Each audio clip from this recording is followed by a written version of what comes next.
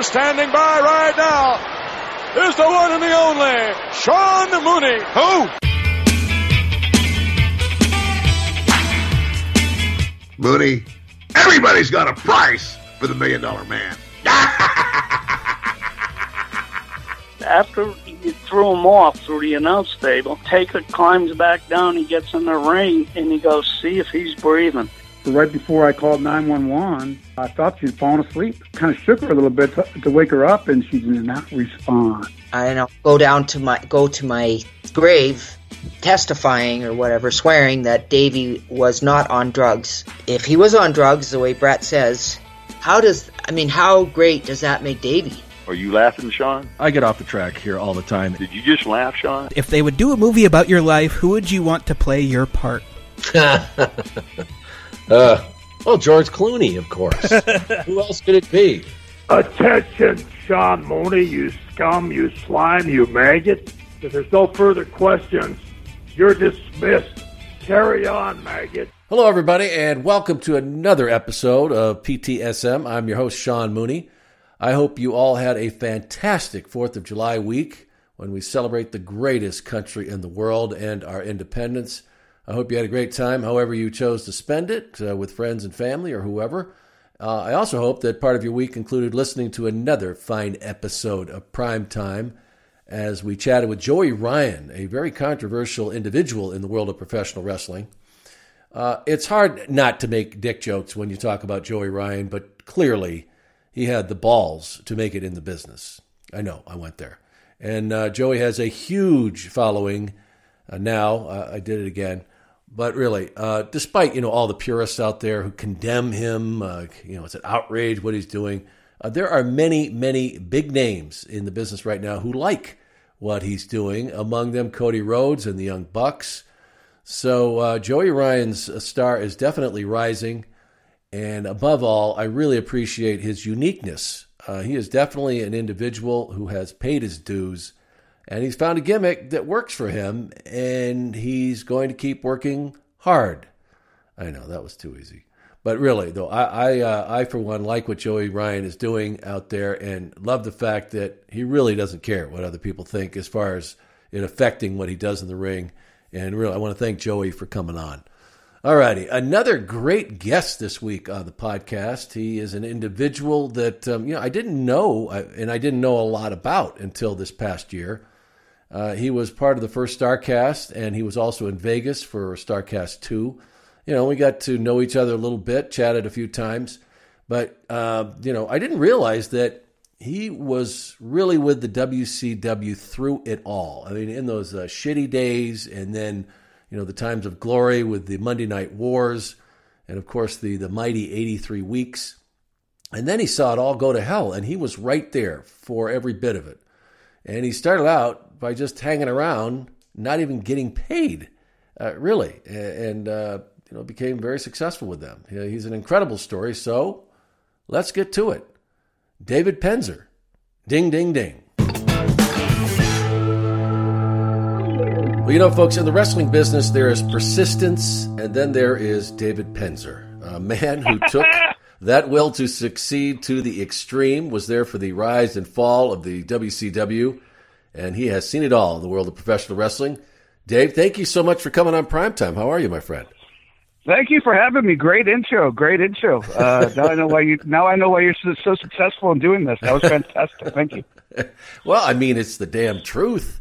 I've followed your career, then I've heard a few interviews that you've done, and my God, sir, I mean, I don't know if it's the you just wouldn't go away, or do we say it in the nice way to say the guy just wouldn't give up? I mean, whatever you call it, that's what it takes in this business, as we both know. But would you pretty much say that was your journey? I don't know if it wasn't going away or just kept showing up. I think a little bit of both. I don't want to get ahead of the story, but there comes a time when I had to put my money where my mouth was, or the whole thing was going to fall apart. And thank God that I was able to get past that hurdle and get the backup ring announcing job for WCW. But yeah, I mean, I started I started, in Davie, Florida, hanging out at the Global Wrestling Alliance school. Yeah. And the only reason I got in the doors there was because the guy who ran it, one of the guys who ran it, he's an indie wrestler named Dr. Red Roberts, and he's also a shoot psychologist. Yeah. And my dad is a psychologist in that area, or was. He's retired now. But they had a friend in common, and the friend said, "Hey, this guy's a DJ, and he's really interested in the wrestling business. Maybe he could ring announce for some shows." And they said, "Send him down to the school, let him talk to some people." And that's where I hung out. I was recently on my podcast had Alex Marvez on after Double or Nothing, and he's the same way. He got an invite because he was in the press part-time to go down to the school, and that's where me and Alex met. We were just two jabronis who loved the wrestling business, trying to figure out a way to get our feet in the door, and just hung out there. So it's pretty crazy. But well, I was going to say, Dave, though, and I mean it with as a great compliment of just sticking with it. But we've been doing this for a long time, and I just so many stories of these personalities that have made it in professional wrestling. And a big, giant part of it is the fact that they just wouldn't give up. They wouldn't go away. They took every opportunity that came their way. And one thing I've discovered along the ride here is that the podcast isn't just about wrestling. If you listen to these stories, they're really inspirational, because it may be the wrestling business, which I think is one of the toughest there, that exists today and did back since it began to make it. And if you listen to these stories, you can get a lot out of them, because it's about people, when you come down to it, who a lot of them come from humble beginnings. They didn't have a lot to begin with. They got an opportunity. They have a great love for the wrestling business, but then they just, no matter what, we're going to somehow be a part of it. And you're certainly one of those stories. And before we get into you actually working in the business, and I believe that you were born in Atlanta. I don't know, did you grow up there as well? And what was your exposure? You mentioned your dad was a psychologist, but I imagine he must have been a wrestling fan too, somehow brought you into it, or at least got you interested. So how did that all start for you? It's a pretty crazy story, and I don't mean to sound callous, but it is what it is. Actually, I was born in the Bronx and moved to South Florida when I was 6. So you can't always trust the internet, as I've been burned a couple times on my deal. No, I only lived in Atlanta when I worked for WCW. One of the research papers that I have on here that Casey sent me, my producer, that's like the first line on it. I'm like, are you sure about this? So backing up, and it makes the story even richer here, is the fact that being born in the Bronx, now you got a chutzpah already, being in that part of the country. So as we back up here, tell me a little bit more about that, because that certainly adds to the story here.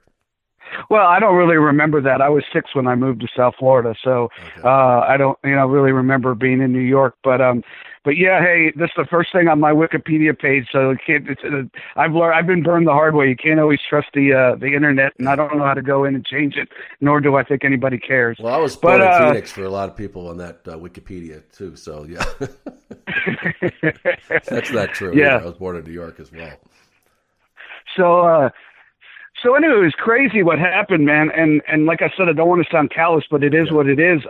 We had cousins who were the youngest boy was about my age, and crazy stuff happened. The father, who was a very famous dentist in South Miami, dropped dead of a heart attack, and a week later, the mother jumped off the top story of a building, and my parents were the next of. I forget what you call it, but so all of a sudden I had 2 older sisters and an older brother that moved into our house. I was like 8 or 9. Oh, wow. And, so it was pretty crazy. And of course, things like that don't end well.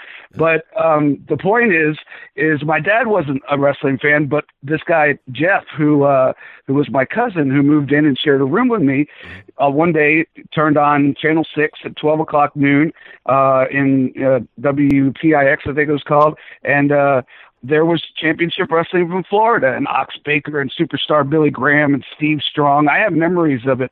I don't remember it verbatim, the first one I watched, but I can remember Steve Strong and Superstar Billy Graham, Ox Baker, Joe LeDuc, Dusty Rhodes, and I was hooked. I was hooked. I watched every Saturday. My dad did take me to the matches, although it was funny. We'd always joke about it. He would bring like a Time magazine, a Newsweek, and a Psychology Today, and he'd sit there in the middle of the chaos, and he'd read all the magazines while I was, cheering and booing and doing all the stuff. But first show I was at was Fort Lauderdale National Guard Armory in 1977, in May. The main event was Ox Baker and Ernie Ladd, and I was hooked ever since then, and I watched everything and bought every wrestling magazine. I've heard this story so many times from wrestlers, as you said. Once you get hooked, you buy every wrestling magazine. There was no internet, obviously, but then you discover the newsletter community years later, and start subscribing to every newsletter, and really start to appreciate the. Not so much, as a fan, but more of somebody who's interested in the a little behind the scenes, the ins and outs, how it all works, and, start to learn a little bit about, how it works. And then, they say there's some people that, when they get smartened up, they get turned off as a fan. To me, when I got smartened up, it opened up, a little door that I had been staring out of, and and then, all of a sudden there was a whole new horizon, not to sound silly, but there's a whole new horizon of stuff that I wanted to learn. Yeah. So, it went beyond, who's the Florida champion to, how did this happen, and how did this happen, and how does the, and a million questions that it's like a kid in a candy store. Yeah, so it even became more intriguing for you at the time because of it became, I guess, in your view of it, the whole new, theater, dramas involved, the storylines. Not only the fact that these guys have to be athletes, even though you could get away with a lot more back then. There wasn't the super muscle guys. There were some of them out there, but it was all about to change. But was that kind of what it did? I mean, it made it even more. It wasn't like being a fan of boxing or something. Yeah, no. Once I found I got a little bit, quote unquote smart.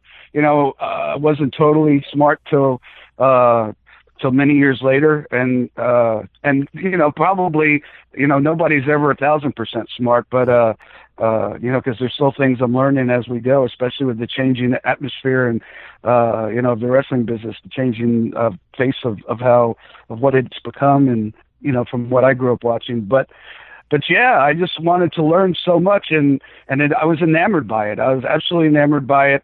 The angles, the interviews, how you could control people's emotions with simple, with a simple hiding of a foreign object that there wasn't even anything. It was somebody like pretending to hold something in their hand, and then pretending to put it under their arm, and then pretending to put it in their tights. Yeah. And, you could control 4,000 people in Miami Beach on a Wednesday night with nothing, just pantomiming. And to me, that's still what's, I feel it in a tingle as I talk about it. That's still what gets me excited about this business. And, the fact that you have that control over people if you know how to do it right. And then the storylines and all that. So, yeah, I decided once I got my pinky in the door, my toe in the door, I was going to do everything I could to try to get in, because back then, it was totally different. I'm sure but today, if my son my adult son is a wrestling fan. If he wanted to, he could go put up the ring for local indie shows, and they probably wouldn't pay him, but they'd let him go in the dressing room, and he could probably ring the bell, and it's pretty easy to get in. It's harder to stay in now, but back then they didn't creak the door open for just anybody. You had to have some kind of connection, and even then you had to build the trust that that they could trust you with telling letting you in and bringing you on. So kayfabe, as they say, and the whole part of that, maybe being a psychologist's son, intrigued you so much more. But you mentioned how the whole psychology of this, the storylines, you could do an arm bar for 5 minutes if you work in the crowd. Today, my God, you can barely get away with 30 seconds without something changing. I guess that's the best way to put it in the ring. But back then, God, the whole psychology of it, the guys would go in there and just a headlock could last for 5 minutes, and the crowd would be just on the edge of their seats. It really has changed a lot. Totally different game. I'm not saying one is better than the other. No. Because you got to evolve. Everything evolves, especially with technology the way it is these days. But yeah, like you said, I mean, 20-minute match, and the finish would be nobody ever take a bump until the finish was a body slam or a head scissors or something like that. And then, like you said, now you can't. Some in Japan, I think it works a little bit better from the little bit I see in Japan, but in the United States, the fans have no.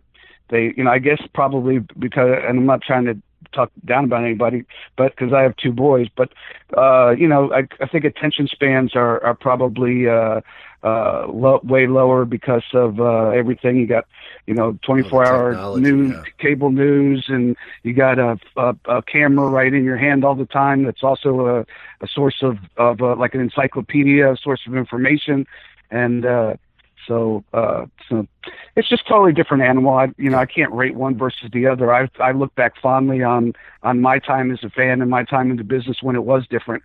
But I enjoy some of what I don't. I'm not one of these guys who say, the business sucks. I hate the business. I like being surprised. So I always watch the Raw after WrestleMania. It's probably the only one I probably watch live and don't DVR.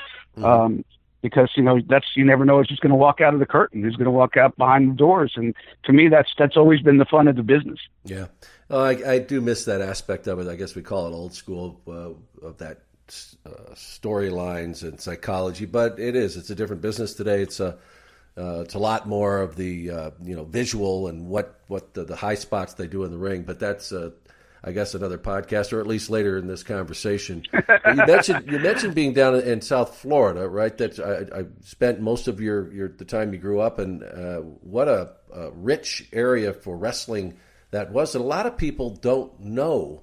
When they think of those days and earlier days, of course, you're around my age, but how those territories were kind of divided up, and when people thought of wrestling around the country, they would think, the East Coast, or of course the Mid-South and those areas. But Florida had some great wrestling. It was a great territory. Yeah, I didn't even appreciate it at the time. I was like 10 years old, as I said, and when you're 10 years old and you turn on the show and you see it, you don't realize. I know it's hard for people to understand, but you don't realize that there's like all these other wrestling companies at the moment. This is wrestling. This is, and then as I got it to learn more about it and discovered magazines and stuff, I was like, oh my God, they got AWA and WWF and NWA and all these territories and all these places. And, but when I first started watching wrestling, that was it. It was what I turned on Championship Wrestling from Florida. And yeah, it was some of the greatest talent looking back. I got the opportunity to see, and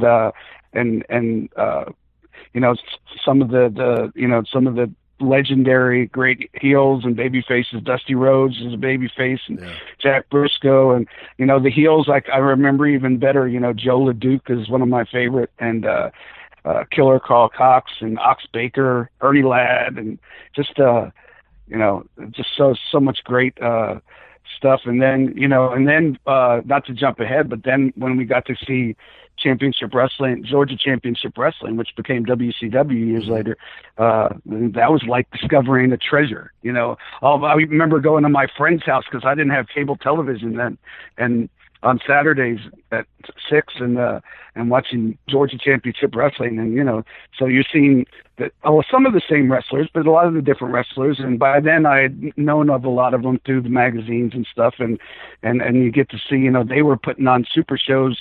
It looked like every other week at the Omni with all these stars flying in. So you got the Florida wrestling and the Georgia wrestling, and then the whole thing just, as you know, because you were right there way before I was, the whole thing just blew up. Yeah. No, really, the world changed forever in the 80s, as we know. But it was an awesome time to be a wrestling fan and also to be a part of it. You mentioned your involvement of actually getting your toe in the door with the GWA down in Florida. And was it really just, I think you mentioned your dad knew somebody involved in the promotion, and they said, yeah, you can come down and hang out. Is that how it really started with you? That was it, 100%, 1,000%. They were taping TV at the Diplomat Hotel, and they said, go ask for Dr. Ed Roberts. Larry Brannon was his name, real name. And so I asked for him, and he said, any friend of, the guy's name was Alan, any friend of Alan's a friend of mine.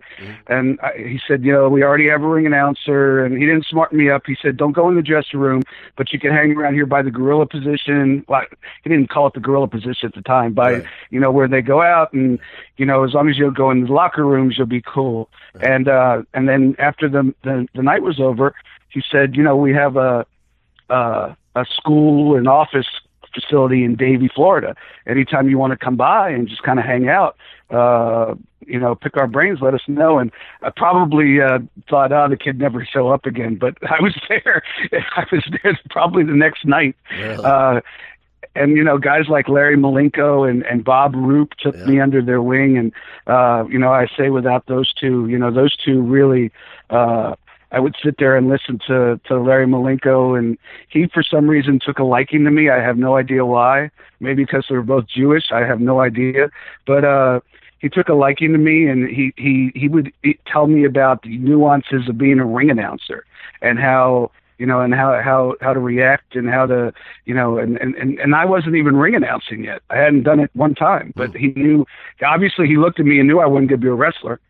And, So, and probably a referee wasn't going to work either. So, I could talk in a microphone. So he, probably never thinking that anything would happen. He was just nice enough to sit there and, for him, it might be killing time, but for me, it was a lesson it was lessons that I couldn't pay.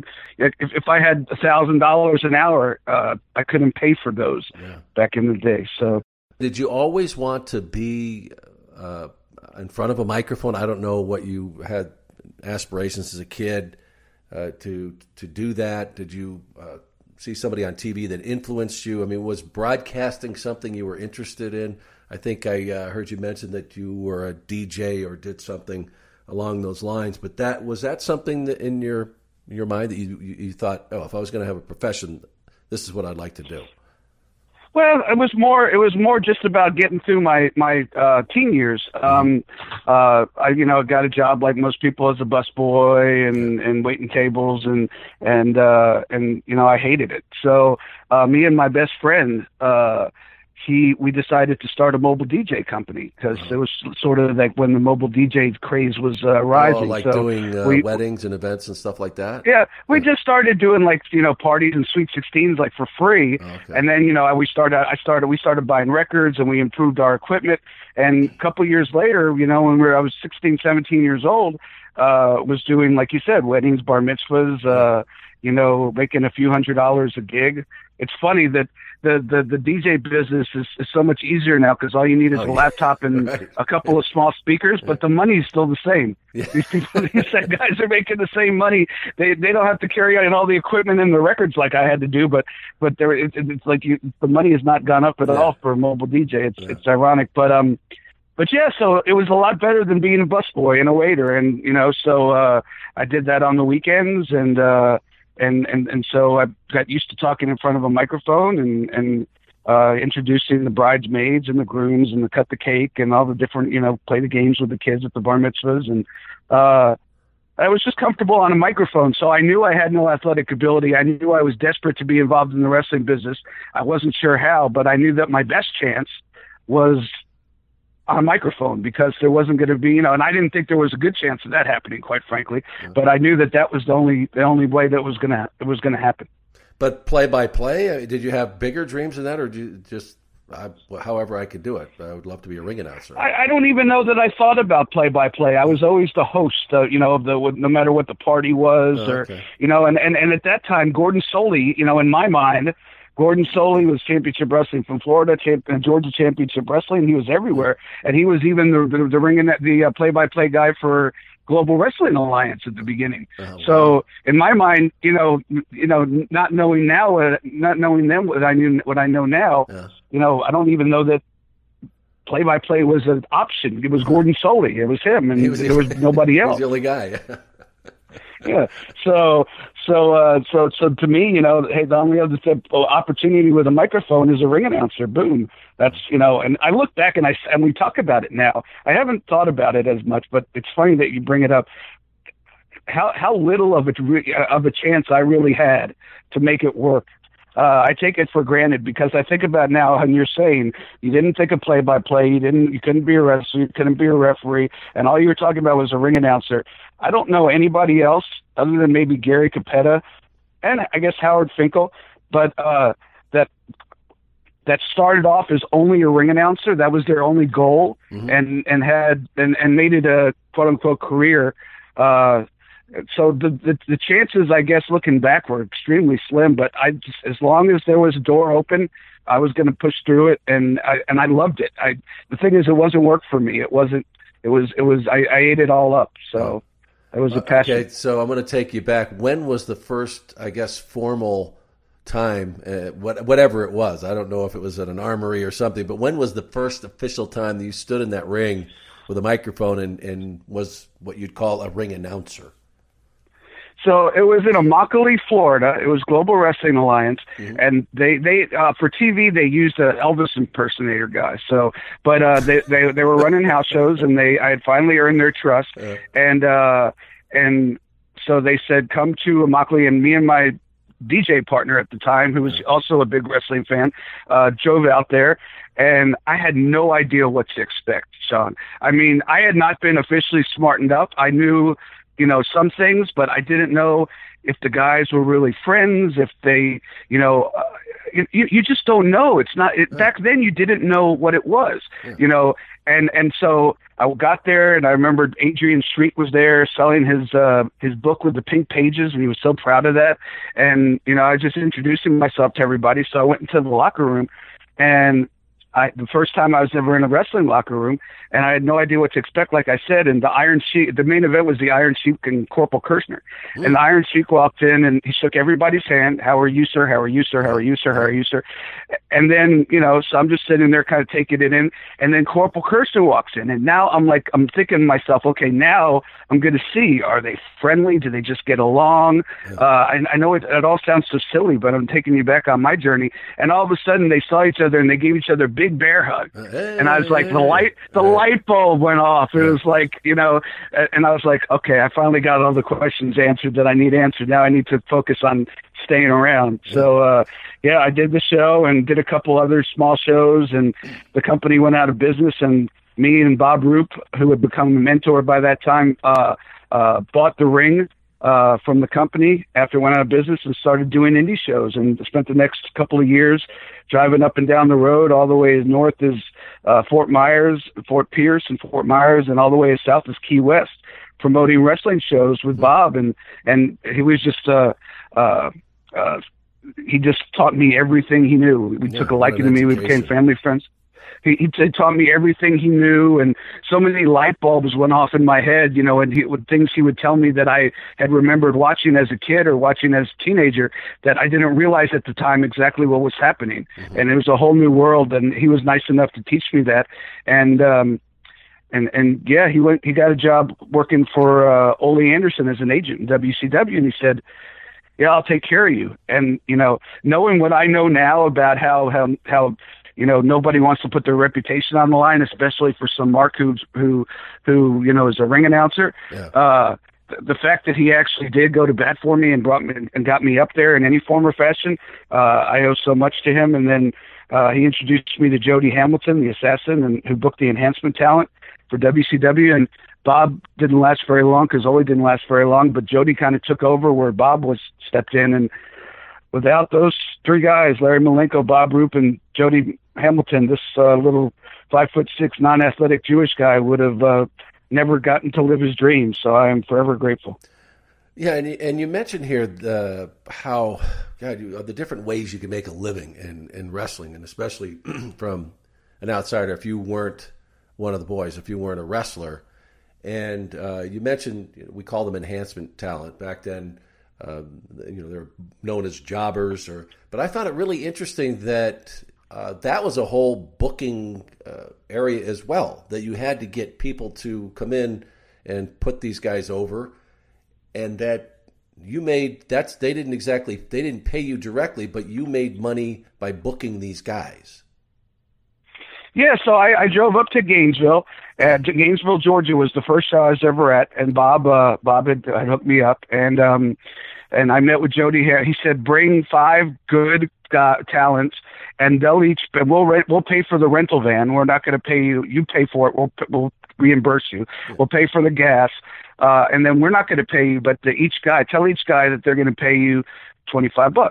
And that was kind of the way standard. That was standard then. That's what. Well, I didn't know that at the time. Yeah. But as I learned more, instead of Jody calling 25 individual guys and booking them every week or every other week, he had his own bookers. So he had Mike Jackson in Alabama, and he had George South, an Italian Stallion in Georgia and the Carolinas, and he had Rip Rogers out of Kentucky, and I guess he needed somebody in Florida. So if each of those guys bought 5 or 6 guys, and he only had to deal with 4 or 5 people, and then he got his 25 guys that he needed. Right. And so the guys were used to paying a booking fee, and I was terrified at first because I'm asking these wrestlers who I don't know all that well, to give me a booking fee, and they were like, they didn't think twice. They're like, sure, you're providing the transportation, right?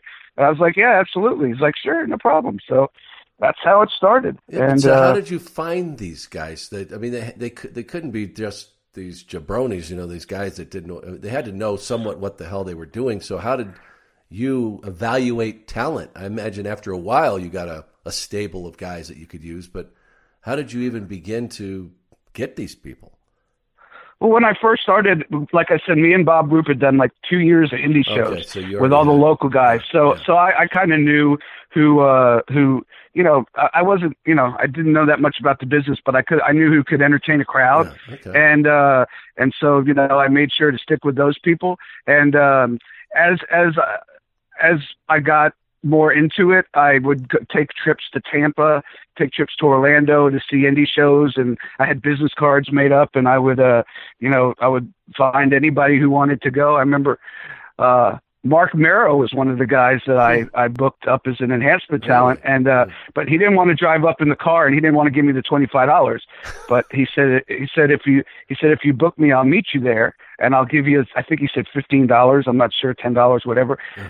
And at the time, I was like, well, okay, that's an extra guy I don't have to put in my car. So found money. Yeah. And then Dusty fell in love with him, made him Little Richard, and the rest is history. But that didn't happen to most of the guys. Most of the guys, they were just doing it to because if you were on TV, you got a good payday. And if you were on TV nationally, you became a bigger star in your little area. Right. You could make somewhat just of a being living.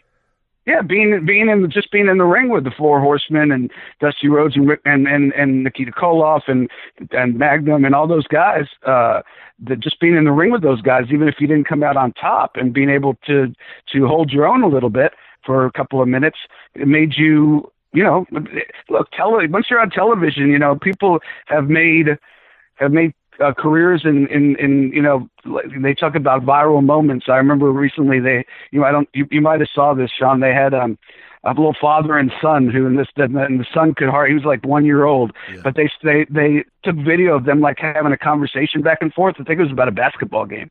Did you see that? No, it would. Oh, it was, but it looked like they were having a conversation, an animated conversation back and forth. But the kid was 1 year old; he couldn't talk, so he was talking gibberish, and the father would say, "Yeah, I agree." Oh, yeah, I saw that. Yeah, and the kid would just went on for a long time. The kid and then he would talk, and the kid would. Yeah, I saw they that. Just signed to do. They just signed to. My point is, they just signed to do a Denny's commercial. So being on television or the internet now, being in front of people's eyes is a powerful medium, and it gives you credibility. So those guys, they had credibility when they went back to Tampa or Orlando, and they were the main events on those shows because they had just been on TV last week, and not only on TV, they were wrestling, the big stars. So back up a little bit, though. I want to explain to people because I don't know if people realize how it went back in the day. I know the way it was with WWF and WWE when you go to a town and we do TV tapings. But you mentioned how these guys would come in and then you'd have your big stars and you'd have enhancement talent, and that's what we would see on TV, and explain the reason why that's the way it was done, and then how people would see these guys at house shows. Well, because they didn't want to give away the main. It was a totally different world, as we mentioned. They didn't want to give away the main events on television. Yeah. It wasn't about ratings back then. It was about having good houses. Yeah, and there was no pay-per-view. There was nobody really got paid for television back then. At the time, you were lucky if you didn't have to pay for it, actually, if you could just do a barter deal. And so it wasn't about, good television ratings. It was about getting eyes on your product, so then build up the big matches. So they didn't put on TV Dusty, Nikita, and the Road Warriors against the Four Horsemen. They wanted you to pay your money to go see that in Hampton, Virginia, or the Omni in Atlanta, or every city they ran in. And so they put the Road Warriors and Dusty and Nikita against, and no disrespect to these guys, but Bob Cook and Rick Ryder and Ripper Rogers and Joe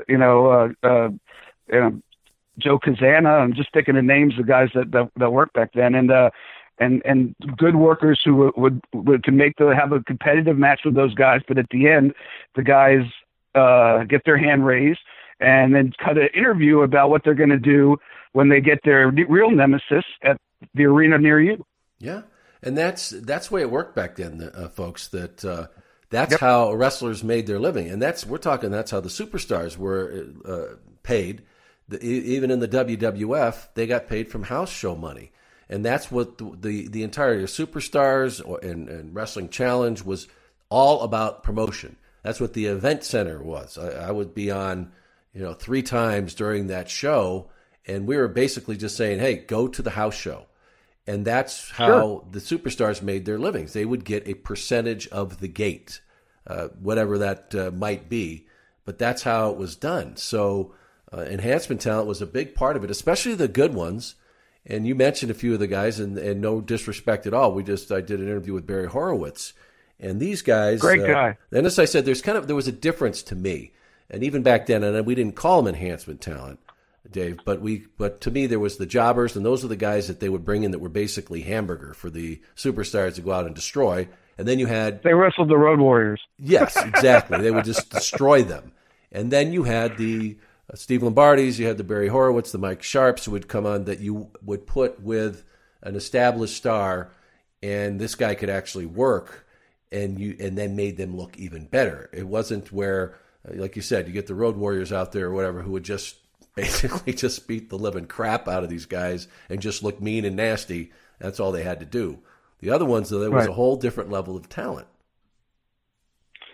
One thing about that era and that whole process that goes unremembered a lot is because, and I'm saying, and you represent yourself, Event Center. When I was in WCW and finally was on the road full time with them, I was producing the market specific interviews, which is basically your event centers. Yeah. And we had we were very lucky to have, God bless him, Gene for a while, and then we had we had Lee Marshall, and then I actually did it towards the very end. And they set up a gray box with air conditioning in the parking lot behind the truck, and we would do them out of the gray box. And what the point I'm getting to is that's where some of the young guys would get a chance to hone their interview craft. Right.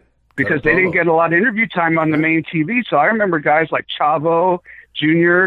and Chris Jericho. Chris will be the first one to tell you he was the first one at that gray box every week.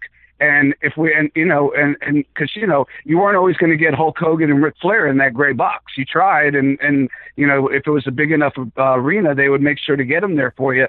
But when you were going to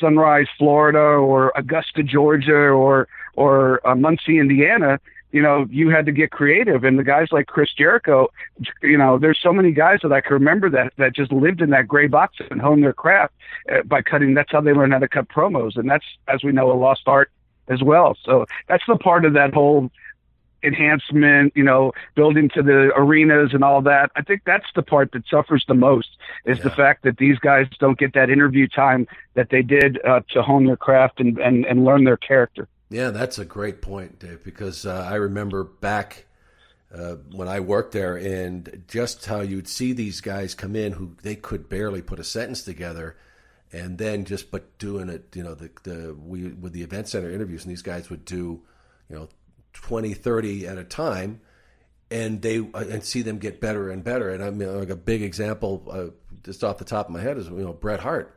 Bret was. Sure. It's not that he hadn't been in front of a microphone before that, but when you saw how in that couple of years there, the couple 3 years there, that he became very good at doing it. There was so many others too, and you're right. You don't get that opportunity. And you mentioned Jericho. Now he saw the opportunity there and knew that that was his way to improve. You got to get out there and do it. And you had other guys that just didn't take advantage of it and thought that their ring skill was going to help them succeed, and you have to have it all, and that's really a great point, because cutting a promo is an art. There's no question about it. You could tell which young guys were hungry, and which ones were serious about having a future in the business as opposed to collecting a paycheck, by who was hanging around that gray box just waiting for the opportunity. And not only was it an opportunity to learn their interview styles, an opportunity to work with Gene Okerlund, who I miss him so much. And I know you got to work with him too, and I'm sure you miss him just as much.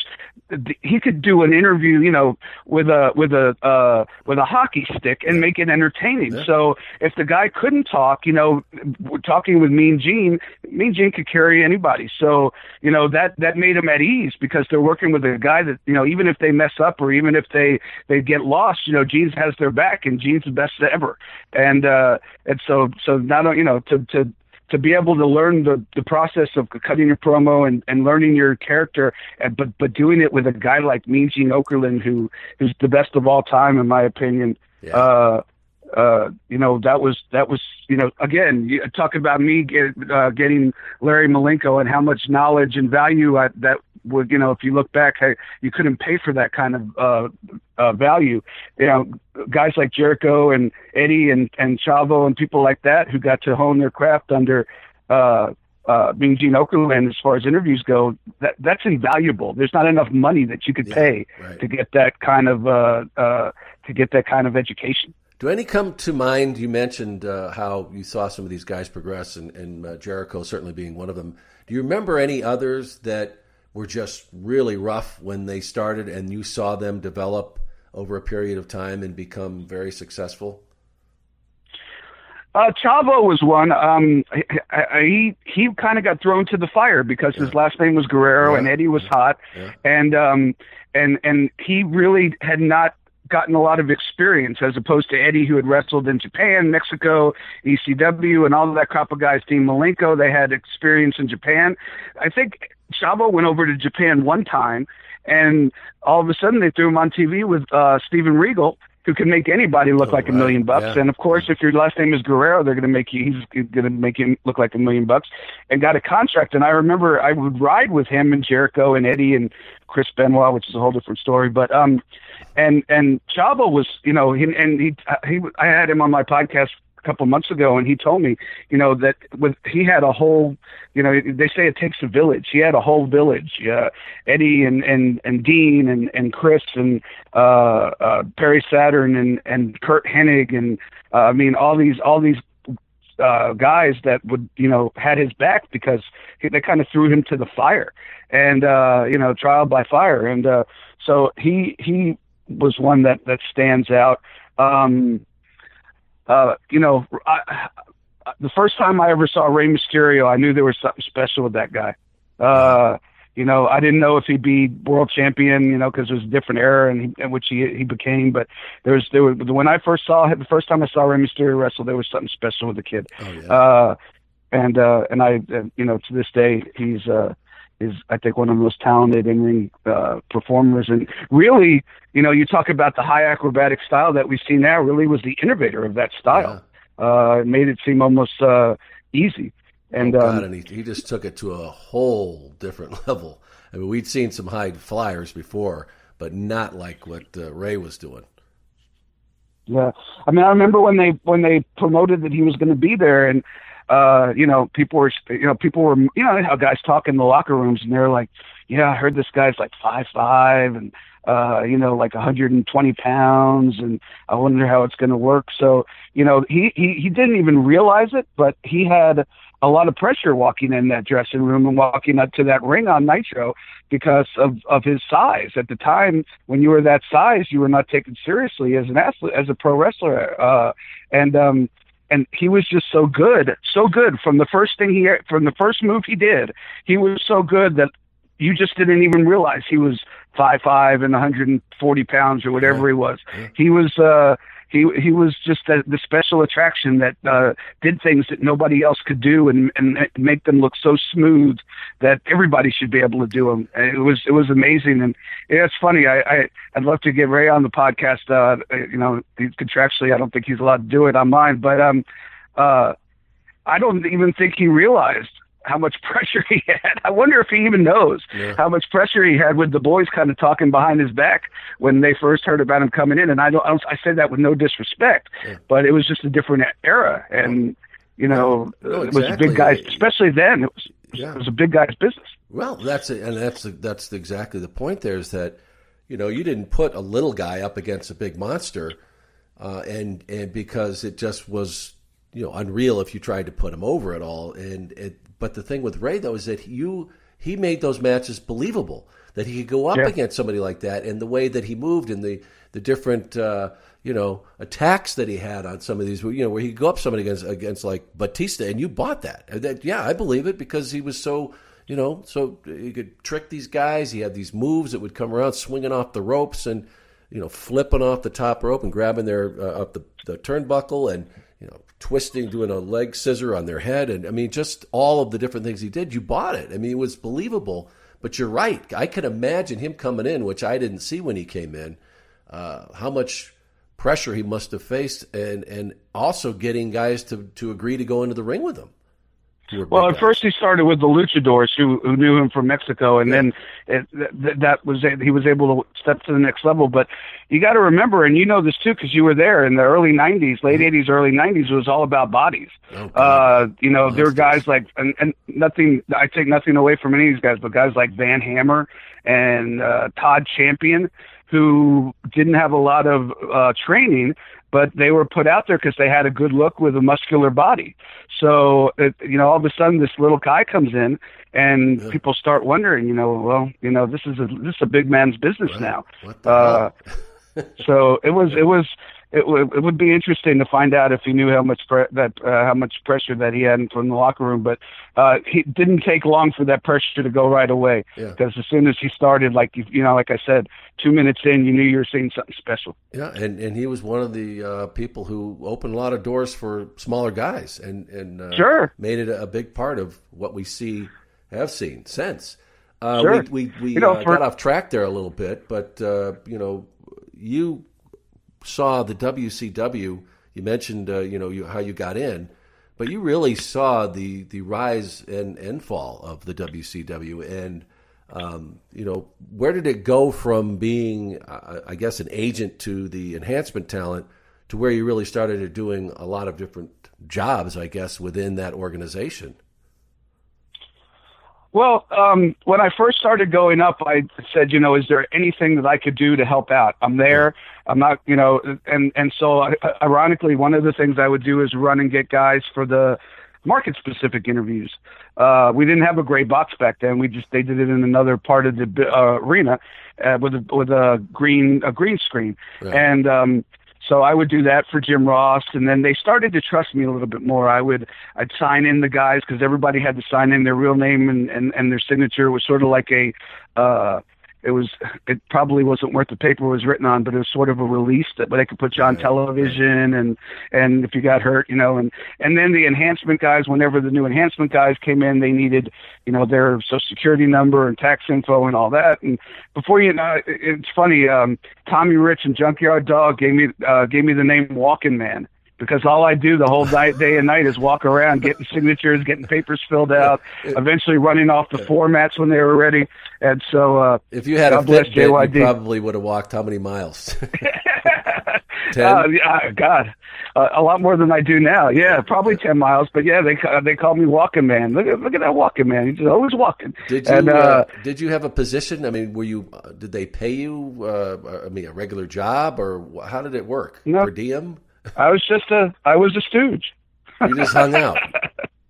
I was there anyway, and I was willing to work, and they didn't have to pay me, and I was hungry, and I would do anything they asked me to do, or even stuff that nobody else wanted to do, like filling out paperwork and stuff like that, So I just, like I said, 100 miles an hour, I was going to keep going until somebody said you can't go anymore. See, and that I mentioned, like I said at the top, man, you're there's the persistence, and then there's David Penzer. Really? That's kind of true. Yeah, so you weren't even getting paid. You just did it because for the love of it, and you wanted to get in. Yeah. Oh, I wasn't getting paid a dime. I did first time I ever got paid was when I did the backup ring announcer gig. It was funny because Jim Ross was the announcer, and he was in charge of the announcers and the ring announcer. And then, if you remember, there was a time that Jim Ross went to WWF, and Tony Schiavone came back to WCW. Well, I had told Jim Ross a couple of times, we talked about it. Hey, I'm a ring announcer down in Florida. If you ever need, I work hard, from walking around and helping you get guys and stuff. If you ever have an opportunity for need a ring announcer, give me a shot. So, but then Tony came up to me like the second week he was there, and he's like, "You the guy who drives the guys from Florida, right?" I was like, "Yeah." He's like, "Well, we need a backup ring announcer, and there's a guy who used to work for WWF. You probably remember him, Sean. His name was Dino Puglia." Okay. And he said, "Will you drive him up?" And I'm thinking to myself, all right, it's now or never. You got to speak up, Penzer. Yeah. I was intimidated as heck. But I said, I had told Jim Ross before he left, and I don't think I ever got a chance to tell you, but I ring announced too on the indie shows. I'd love an opportunity. I've been working hard here, trying to get my foot in the door. He said, I'll tell you what, next week you can bring up Dino, and then the week after that, you'll get a shot. And whoever's the best ring announcer will hire you. And quite frankly, I think I won by default. I was coming up there anyway. Yeah. I was driving up there anyway, so they didn't have to buy me a plane ticket. They didn't have to put me in I was already coming up there, and I was already doing a whole bunch of things. And Dino didn't blow anybody away. He had a great voice, but I think he missed a couple of he got a couple of intros. And, he introed the wrong guy first, and I was petrified. And I told you early on, this was my moment now. Think about this, all the blood, sweat, and tears that I had put in, and this was my moment. I said I could ring announce, and I said I could be a ring announcer, and I could be part of this company. And if it wasn't going to work, there was no use in coming up anymore. Right. I mean, there just wasn't. If they said no, then the dream was the dream was over. Wow. And so that's a lot of pressure. And I wrote out every single word I was going to say on a piece of paper in the ring, not only just like the introductions, but every single word I was going to do in the warm-ups, and every single word I was going to, things I would say between matches, and how to rile up the crowd, which I learned from Gary Capetta, who was a master at it. Yeah. And like I said, I think I won by default. I don't think I was great at first, but I was coming up anyway. So let the guy come up and bring your tuxedo, and you do the syndicated shows. Well, either way, like you said, probably all that footwork, and literally was footwork that you did, to get there, it paid off. And so you became... Yeah, I mean, just even being there to listen to Gary, while you rang the bell sometimes during the matches, during TV, and, where I was backstage, and just being able to listen to Gary, because it was different. I know WWF, WWE, they don't really have the announcers talking between, the ring announcer talking between the matches, but in WCW, probably because we didn't have a Hulk Hogan, so to speak, that we could put on at the end of the night, and that would keep the crowd there. We had to sell them disdain. Yeah. So it was always a sell job. Between every match was a sell job. Tell them who's coming up. Tell them they're going to be on TV. Tell them to yell and scream. And so that it was a totally different entity. Wow. It's funny when the last Nitro. Again, we're jumping ahead. I have a habit of doing that, unfortunately. The last Nitro, as you know, Shane McMahon was there because he was doing the angle.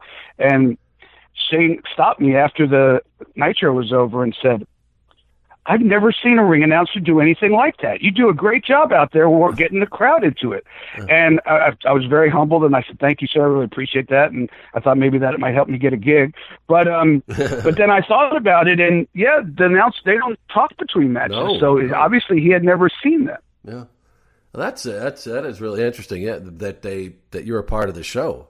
And in a lot of cases, especially in the latter years with the WWF, is the less the ring announcer is seen and heard, that's pretty much it. They do it as a kind of a formality. But back then, Howard had his own style, but he wasn't doing anything in between matches like that. You were definitely part of the show. And when did it become a regular gig that you were, the guy? Well, just the main guy. It didn't happen until 1994. Gary Capetta had told me he was leaving when his contract was up. Yeah. I didn't believe him for 30 seconds, and I certainly didn't believe that they were going to put my green, out there in his place.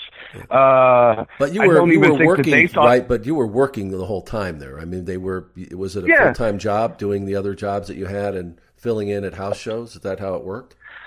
It became pretty much a full-time job for about a year before Gary left. Because I went on the road because Gary, obviously the pay that I was getting per night versus what Gary was getting was a lot different, and the house shows weren't drawing very well. So unless Hulk Hogan or Ric Flair, Rick was on almost all the shows, but unless Hulk Hogan, who they had brought in, was on the show, I was doing most of the house shows. So again, a way to hone your craft and learn and make a little money. I wasn't getting rich, but I was slowly but surely eking out a living, doing what I love to do. And like I said, Gary came to me and said, I'm gone in 6 months. And then said 3 months later, I'm gone. And he tried to teach me some stuff. And sure enough, I think it was at the Dayton, the Hara Arena in Dayton, which I saw recently got badly damaged by a storm that went through there, but it's one of my favorite buildings to play. Mm-hmm. It was spring. I want to say Spring Stampede. It was in April. It might not have been Spring Stampede. The main event was Flair against Randy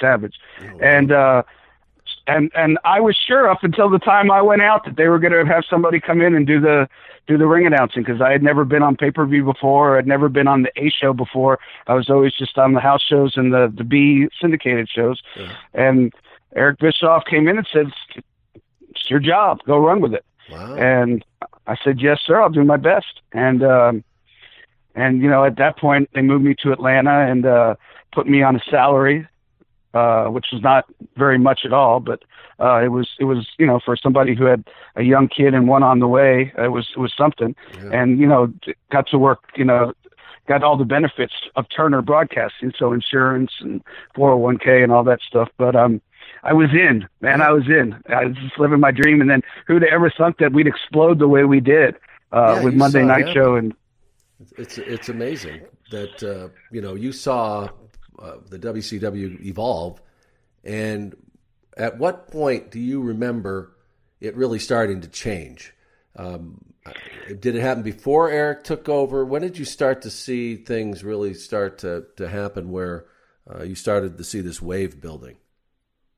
when Scott Hall walked down the steps in Macon, Georgia, and cut his promo about Scheme Gene, when you want a war, we're here to give you a war, that's when I said, holy crap, this is on, and this is good. Yeah. And that's sort of when it took off. This NWO started, Hulk turned heel, and away we went. And all of a sudden, we went from, doing little 3,000-seat arenas to, at one point, we were selling out stadiums all over the place. It was crazy. It was absolutely nuts. When the NWO got hot, we used to go to some of these towns we would go to and get 500, 600, 700 people on a regular basis. And all of a sudden we'd show up, like Greenville, South Carolina. We showed up one day and we sold out 3,500 people. And we was like, sold out? What is sold out? We didn't know sold out. There was no such thing as sold out. It was, if you could hit 1,000 people, you'd say it's a good house. And all of a sudden it sold out. Biloxi, Mississippi, I'll never remember. It was Sting and Randy Savage against Hall and Nash as the outsiders, and we used to put 600-700 people in that place, and all of a sudden it had 6,000 people in there. Wow. And it was just all of it. It's hard to explain, Sean. It just started happening, and the momentum ran, and it went on. We went on a roll that nobody could have ever predicted. I'm pretty sure Eric would tell you the same thing, and I just rolled with it. Off we went. And you talk about that. Scott Hall stands out to you, NWO when that formed, and it wasn't like the WCW didn't have some really great talent there. During those years, the time that I was with the WWF, they had really great talent, and a lot of them ended up coming to the WWE. But and they mentioned, a lot of people, they say Eric had this one great idea, and it built all the franchise there. Do you think it was NWO? That's what really started this, and then of course they got more talent, but was that kind of the focal point? Well, I think it started when we did the first Nitro, and they brought out Lex Luger, who was supposed to be in WWE, and he actually was on a taped show. Yeah. He had been in Western Canada the night before on a house show, teaming with Davey Boy Smith, and that was the first time they ever really kayfabed the boys. Nobody knew. Like 3 people knew that Lex Luger was there, and so I can remember seeing Lex Luger walk out, and I sort of thought, game on. All right, they're here. They're not messing around. We may not have a good shot, but they're giving it the college try. Yeah. And the ratings came back, and everybody was shocked. And so the next week we went to Miami, and we did it again. And that was head to head, and I think the ratings stayed about even. And you were there. WWF at the time was mostly character driven. Everybody had a gimmick. The garbage man, the hockey player, the coal miner, and all the different stuff. And I think it was just a different, fresh product, and people found it quickly. Eric was brash and bold about giving away what was going on at the tape shows, and that was sort of different. So I just think the word started getting around, and people started watching it, and then the perfect storm developed because WWF responded with the Scheme Gene and the Billionaire Ted skits. Yeah. And then all of a sudden, Hall and Nash are available to pretty much walk from one place to the other with very little weight. And then to incorporate both those things, to have those guys come in under the guise of, you want a war, we're here to battle you. We're really from the outside. We're from WWF, and we're here to invade WCW. That was something that had really never been done before in the U.S. on any major level, and the execution I thought was brilliant. And then when Hulk turned heel in Daytona Beach, that was like I said, we were off and running, and I was just along for the ride. I'd go wherever they took me. In a lot of ways, the WWE unwittingly helped the war become what it was. If Vince had stuck to what he always said he stood by, they wouldn't have noticed. The other group didn't exist. The fact that when they did recognize that this competition existed, as you said, game on, but it helped both organizations. And for that period of time, 83 weeks, no. But what a great time for professional wrestling. If you're a wrestling fan, my God, it could not have gotten better. Yeah, like I said, it was a perfect storm, and you would just wait to see who's coming out. And we didn't know. There was almost every week somebody new was coming out. They were trotting Virgil out and Ted DiBiase out, and X-Talk, and you just never knew who was going to walk out in the black and white and join the NWO, and it became must-watch television for sure. Yeah. It was must-watch for us because we had no clue. The last segment of every show in the format was TBD, and only Keith. Yeah. Only Keith Mitchell, the producer. Well, we had the match, and then under the match notes, it was TBD, and Keith Mitchell knew. He was the executive producer in the truck, and the director knew, obviously, and Jane Ingle knew because she was in charge of hiding them. But other than probably Hulk knew, I'm sure, and Hall and Nash. But other than that, Piper would come out, Ultimate Warrior would come out. Nobody had a clue. I had no clue. When I heard the bagpipes, I popped as much as anybody else did because I was a huge Roddy Piper fan. I had no clue. I popped as much as sitting ringside with a microphone in my hand inside. Obviously, I couldn't, yell and scream in the microphone, but I popped as much as the people sitting at home did. It was amazing. You said you that's what I said. Surprised. I missed this. That's what I said. I missed the surprises. That's why I like. I really love a good being fooled because it's great that the fans now could see the inner action of the inner parts of the business, and I guess that's cool. I guess it's a whole different wave, but I miss being surprised. I miss that little mark in me, that little 10-year-old boy in me that turned on Channel 6 and saw superstar Billy Graham, Steve Strong, and Ox Baker, and got excited. I missed that, and that was one of the cool things about Nitros. You never knew who was going to walk out that door, so you had to watch live. Yeah, and I think that we talk about that period, and it really was a great time for professional wrestling. It was never going to be the same again. Vince McMahon might not agree, but boy, did it changed the industry as far as what they were doing down at WCW, actually paying guys a lot of money and giving them contracts, which are guaranteed money.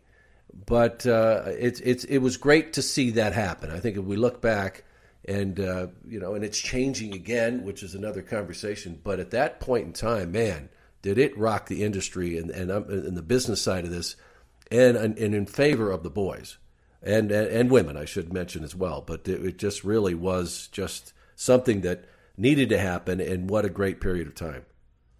Yeah, and then also. There came a time that WCW sort of ran out of surprises and sort of didn't know how to finish off the whole NWO story, so it kind of dragged on.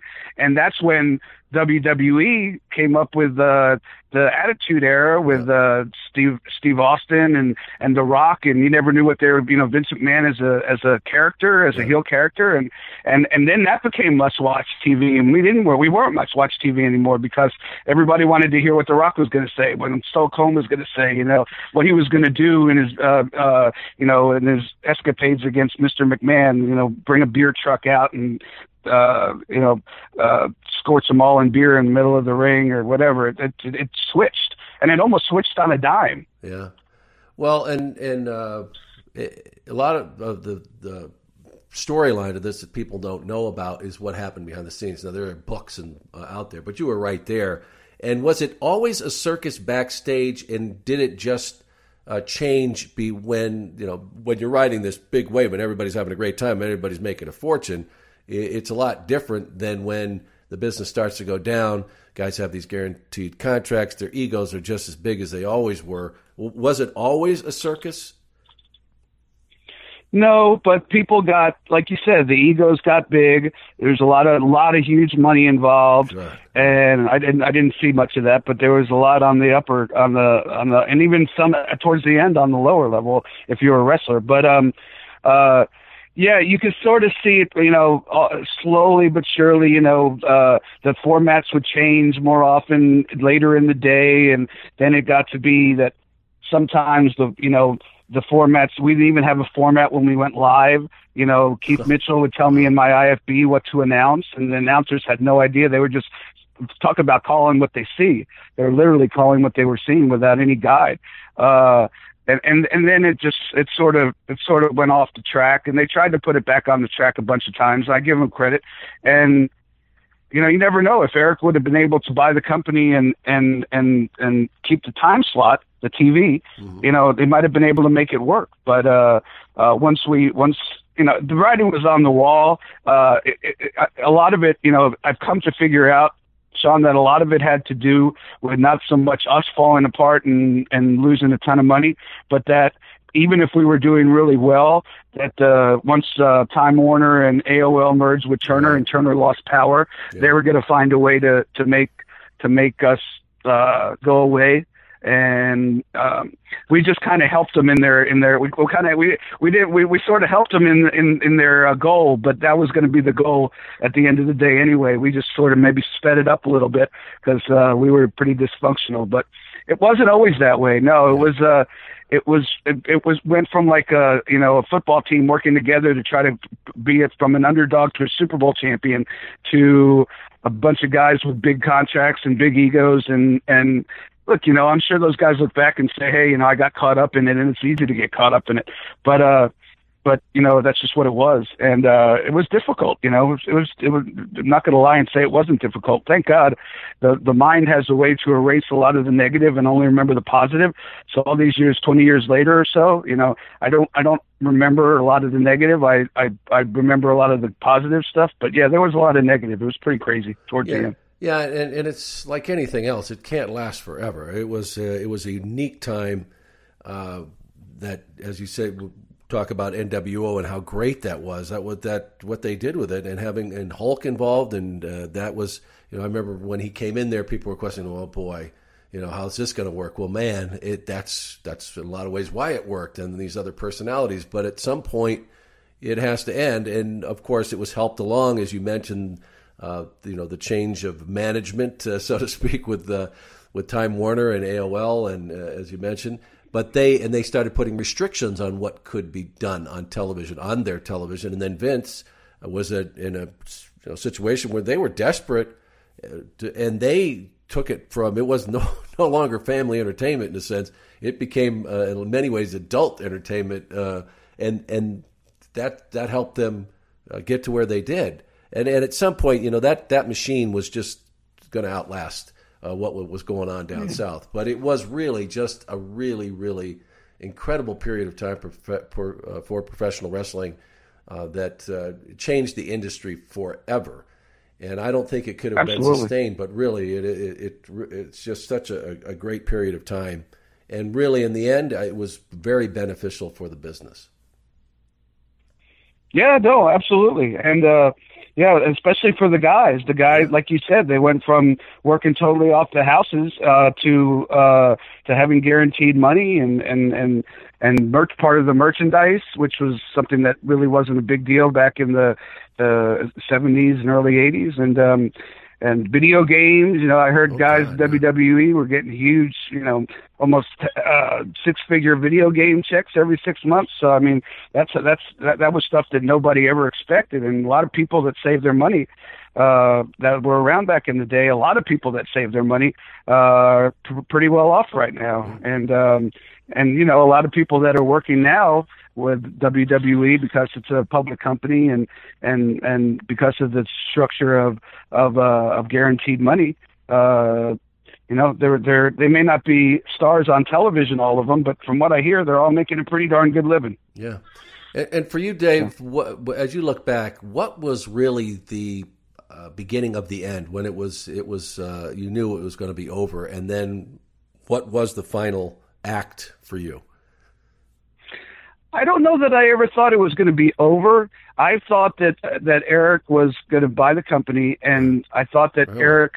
I was working very tightly with John Laurinaitis. If the company would have been bought by Eric, and we would have kept the television time, the plan was that John Laurinaitis was going to be Eric's right-hand man, and I already was John Laurinaitis' right-hand man. I got involved in talent relations and stuff like that, and John took a liking to me, kind of took me under his wing, and I would do a lot of data, a lot of, a lot of comparisons to keeping track of what angle, when the ratings went up, when the ratings went down from week to week, and what were the players involved. And they were really starting to get serious and trying to, pay attention and not do everything on the fly. And so from what little I knew about what Eric was going to do if he bought the company, I really thought that they had a decent chance to make it. Maybe not on the level that it was before, but I didn't think it was going away. Yeah. I didn't realize at the time, because of my position, like I said, and I've come to realize now through books and talking to Eric and talking to Craig Leathers and Keith Mitchell, that, they knew it was doomed, because they knew that AOL and Time Warner didn't want a wrestling company and they're going to make it go away. I didn't know that at the time, probably better off, because it would have driven me nuts to know that I'm on a sinking ship, because at least, there was always a light at the end of the tunnel in my eyes. But, so I woke up one morning and I turned on I had a friend call me, and I turned on the internet and I turned on the splash page to WCW.com, and I'll never forget it. And the upper left-hand corner, it had the WWF logo. Oh. And then right in the middle of the screen, it had purchases. And then on the bottom right, it had the WCW logo. That's how I found out. Wow. And what a deal. I looked at my wife and I said, what are we going to do now? And so I went out to that last night show and I said, look, whatever happens, I'm going to leave it all out there. And I worked my butt off and worked hard and the great thing was, thank God, knock on wood, I had 8 months severance pay. So I didn't have to figure out what I was going to do like the next week, so I had full pay and full benefits for 8 months. So it gave me a chance to figure out what I was going to do, and ended up working for an upstart company called the XWF out of Tampa that never got off the ground. And then I had to kind of find my way without the wrestling business for a while, until I started doing some stuff with TNA, ring announcing for them. And now I'm a realtor, and I've owned a couple of side businesses, and you got to figure out life after wrestling. But at least between the severance pay and the XWF, it gave me a little bit of time to figure out life after wrestling. Yeah, and you think about that deal, man. What a deal Vince got. Just the library alone was what a steal for. I remember Hulk saying, if I knew, I'd offered him double. Yeah, God, it's just amazing, because you look at what's on the. He pretty much owns it all now. I mean, there's just not a whole lot out there that they don't have. But really, it's just amazing how it all ended. And you mentioned the XWF. Was that just a bunch of guys saying, "Okay, now what do we do"? Is that how that formed with all those guys? Sort of.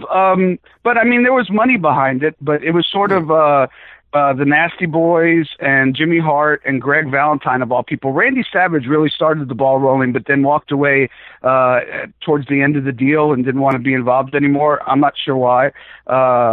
But it started out with Randy Savage and Jimmy Hart trying to find another viable option for professional wrestling. Mm-hmm. Sort of what TNA was trying to do, but totally different way. TNA tried to weekly pay-per-views. We were trying to do just the same old weekly television show. And we had Piper and Sable and the Road Warriors and a lot of big names, Steiner Brothers. And they got some money backers through a guy named Kevin Harrington, who's out of Tampa. If you might remember, he originally was a shark on Shark Tank, and then got replaced by Mark Cuban, and he had invented one of the inventors of the infomercial, and he found some money people to buy the company to fund the company, and we put together 5 hours of episodic television, and had some big names. Mean Gene was there, and Bobby Heenan, Tony Schiavone, and Jerry Lawler were the announce team. Well, you could see the problem start when Jerry Lawler showed up, and he had been desperately trying to get back in WWF for months, because he had been let go. I guess something happened with him and Stacy Carter at the time, and it was pretty well known, so I'm not saying anything that anybody didn't know about. He's told the story too, so yeah. And he came in and said, "Well, I got to deal with Vince," and then Hulk Hogan was involved in our tapings, and Hulk Hogan shortly had to deal with Vince, and then they brought Mean Gene back and Bobby Heenan back and Kurt Hennig back, and all of a sudden we're out showing a tape with a bunch of talent that are well known, but we don't have anymore because they didn't put these guys under contract. You can't afford to put all these guys under contract. We just figured, hey, these guys are going to stick with us because there's nothing else, and other than WWE. But once Vince got, I don't know if it was Vince or somebody in WWE, but once he got a whiff that there was some heavy names that were trying to go against him, he grabbed a bunch of the main players, and that was the end of that, as they say. Dave, really, I appreciate you taking the time. I don't know if you get a chance. I mean, you get interviewed here once in a while that on podcasts, and I know you have your very own podcast, Sitting Ringside with David Penzer. But do you ever take the time to think about, man, I did all that? I was around all these people. You were a kid who just wanted to, hang out and just be a part of it. Yeah, and it's amazing because I tell people, I lived my dream. Now the rest is gravy. So I had to figure out what to do after I lived my dream. And I figured it out. And thanks to the WWE network and a little nostalgia becoming big in the wrestling business, somebody like me could have a podcast where people actually like to listen. And who would have known that? It's I still have to pinch myself sometimes, Sean. I wake up and I have to sell houses, and if I don't have any clients, I don't have any business. And so, and then, my mom calls me and says, you'll never guess what happened. And I said, what happened? She said, I called to make some rental car reservations for a trip that we're going on. And they asked me what my last name was, and I said Penzer. And the person on the other line said Penzer, like the ring announcer. Yeah. And that just happened this past weekend. And I said, if only that was that's an anomaly. It's not the norm. But just to have that little 10 seconds of fame and to be able to live my life, and not only that, as you said, be part of an era of professional wrestling that may not ever be redone.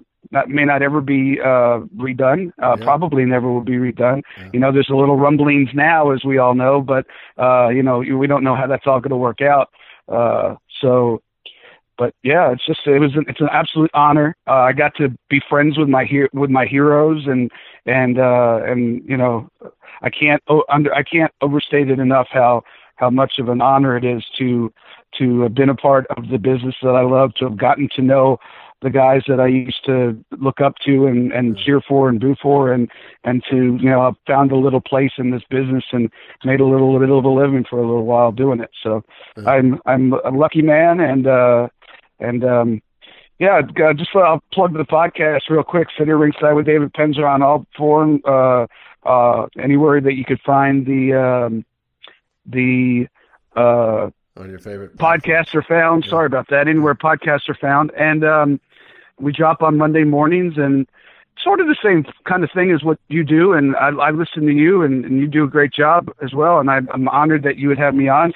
We're going to have to get you on Sitting Ringside here one of these days, and you can tell your story. Yeah, and I'd love to hear it. And my thing is back in the day, as you know, Sean, there was no internet, there was no there was no XM radio. So when we drove from one town to another, we told stories, and I got to hear some of the greatest wrestlers of all time tell me stories. Yeah. So, I when I have a guest on, I like to hear their story about how they got involved and their passion and stuff like that. But then tell some stories, just like try to put the fans in that car that I got to be in, because that I got to do that, and that was an honor. And so we try to do mostly kind of what we're doing here today. And like I said, I really appreciate you having me on. I used to I shouldn't say this, is kind of embarrassing, but I used to pretend that I was the host of the event center. Wow. When I was younger, I would make up a card in my mind, and I would do the event center. So maybe that's how I got a little bit of practice, but so it's an honor speaking to you, and glad that you found life after wrestling, because the business could suck you in there, but it's a wonderful thing, and I'm just so happy to have been a part of it. Yeah, you mentioned real estate. Boy, you probably look at that business and go, this is nothing compared to what I used to do. So your persistence, I'm sure, pays off there. But we've also run into each other. Yeah, go ahead. Actually, Sean, I got to tell you, as crazy as the wrestling business was, the real estate business is 10 times worse. Yeah, I know. I've got a brother who's in real estate. Yeah, it's not easy, that's for sure. But we've run into 10 times worse. Yeah, we've run into each other at a couple of these StarCast events that Conrad Thompson puts together, and also we're watching AEW evolve. And I wanted to get your thoughts quickly on what you've seen so far, if it's impressed you, and what you think might be the future ahead for this new AEW startup. Well, it's caught fire like nothing else that I've seen since WCW. I will say that. I'm not comparing it to WCW. As I say, they're off to a hell of a start. Excuse my French. The pay-per-view that they did, Double or Nothing, was awesome product, and I really, really, really loved the Dustin and Cody match. And the funny thing is I had predicted, because normally brother versus brother, or like longtime tag team partner versus longtime tag team partner, doesn't really work that well for whatever reason. So I was a little bit disappointed that it was going to be those two. Boy, did I have to eat crow the next week on my podcast. Boy, was I wrong. That was one of the better matches I've seen probably in 15 years. And it left a tear in my eye because, at the end, the promo that Cody cut to Dustin was sort of like my favorite Dusty Rhodes promo from leading up to Clash of the Champions, wanting Dustin to be his partner against Terry Funk and Arn Anderson. And he said, I don't need a contract. I don't need a signature. All I need is a hug and a kiss to seal the deal, baby. And it was sort of the same. So it brought back a lot of memories because I was there live for that. And that's my favorite Dusty promo of all time.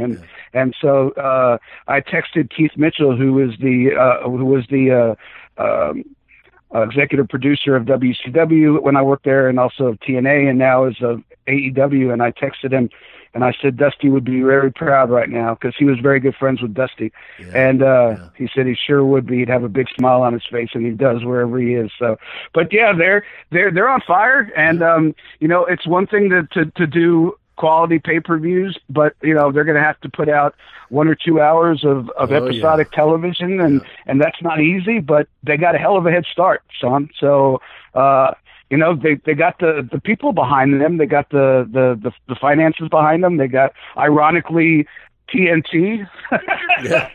That's another thing. I texted Keith Mitchell and I said, who'd ever thought what a square of the circle, so to speak, of you're coming back to and being executive producer for a television show on TNT.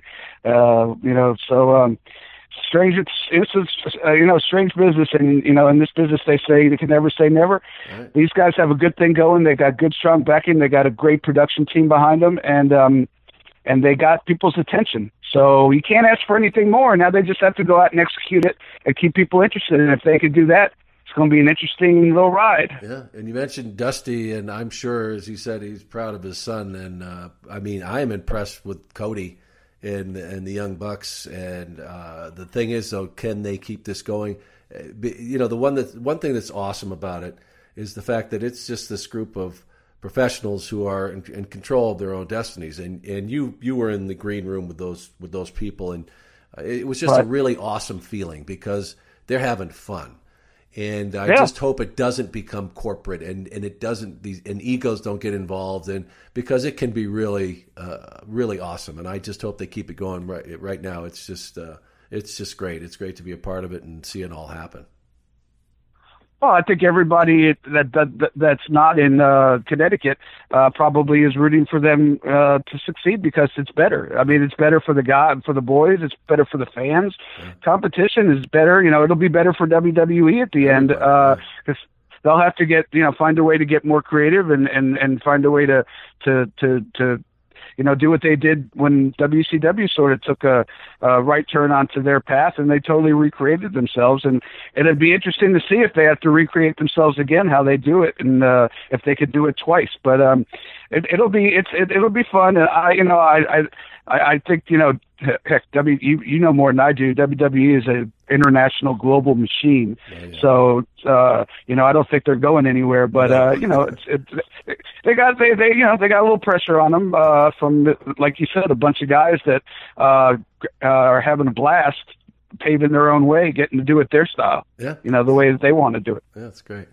All right, folks, it's Sitting Ringside with David Penzer. Check out the podcast. Dave, thank you so much for joining us. I really appreciate it. Sure, they can follow me at Twitter at David Penzer. I like to interact, just talk wrestling and don't get involved in all the controversial stuff, politics and all that. I leave that for the pundits and just talk wrestling on Twitter. So if you haven't signed up, join me and let's have some fun. And Sean, thank you again for having me on. We're going to get you on for sure. And I'm going to look like a copycat now, but you've been on my short list for a while, and want to let you tell your story. And it'd be interesting to hear both of the podcasts when we finally could get you on for sure. Awesome. Thanks, Dave. Yes, sir. Thank you. I really enjoyed that conversation with Dave. As I've said many times during this podcast, not only is this show about how people have been a part of the world of professional wrestling and what they've accomplished, but also it's a great study in what it takes to succeed in life, really. Many of these personalities we've had on PTSM started in this business with virtually nothing, knowing nobody, and the only reason they made it is because they just wouldn't give up or wouldn't go away. And David Penzer is one of those people. I'm not taking anything away from his talent, but when he started, he had no business ever getting an opportunity to step in the ring. He had no experience as a ring announcer, really. He also admits that his first audition with the WCW was a disaster, and yet he hung in there. He did it. He got the job and did much, much more beyond just having a microphone in his hand in the ring over the years. So I hope people listening take that to heart, whether you want to get into the world of wrestling in that business or whatever business you want to get into. You could learn a lot from the persistence and the never give up attitude of people like David Penzer. So David, thank you so much for coming on. And, he's still at it out there. And I hope to see him at StarCast in this next one coming up at the end of the summer. We continue to have a blast with our Patreon members. Recently had another Ask Mooney Anything. That was a lot of fun. We also have a lot of new content up there on the site. I just saw that we have Justin Oliver's incredible collection of custom wrestling figures that he has, and he gives us a tour. So take a look at his video. You can also check out the bonus Q&A from Joey Ryan. We always have those extra questions that we don't include in the regular podcast. It's just for our Patreon members. And, of course, you get the podcast early and ad-free. We know everybody likes that. And let's not forget our birthday shout-outs. And we have a couple this week. Happy birthday to Steve Kenway. And his birthday's on July 10th. And also Bill Gritz. Bill Gritz, happy birthday to you. His birthday's on July 16th. So if you haven't joined us, what the heck are you waiting for, guys? Do it. Just go to patreon.com/primetimemooney. That's patreon.com/primetimemooney. And also, I'd love to hear from you via email. You can email me at any time at primetimemooney@gmail.com. That's primetimemooney@gmail.com. And you can also follow us at primetimemooney on Twitter and Instagram. Just at primetimemooney at Twitter and Instagram.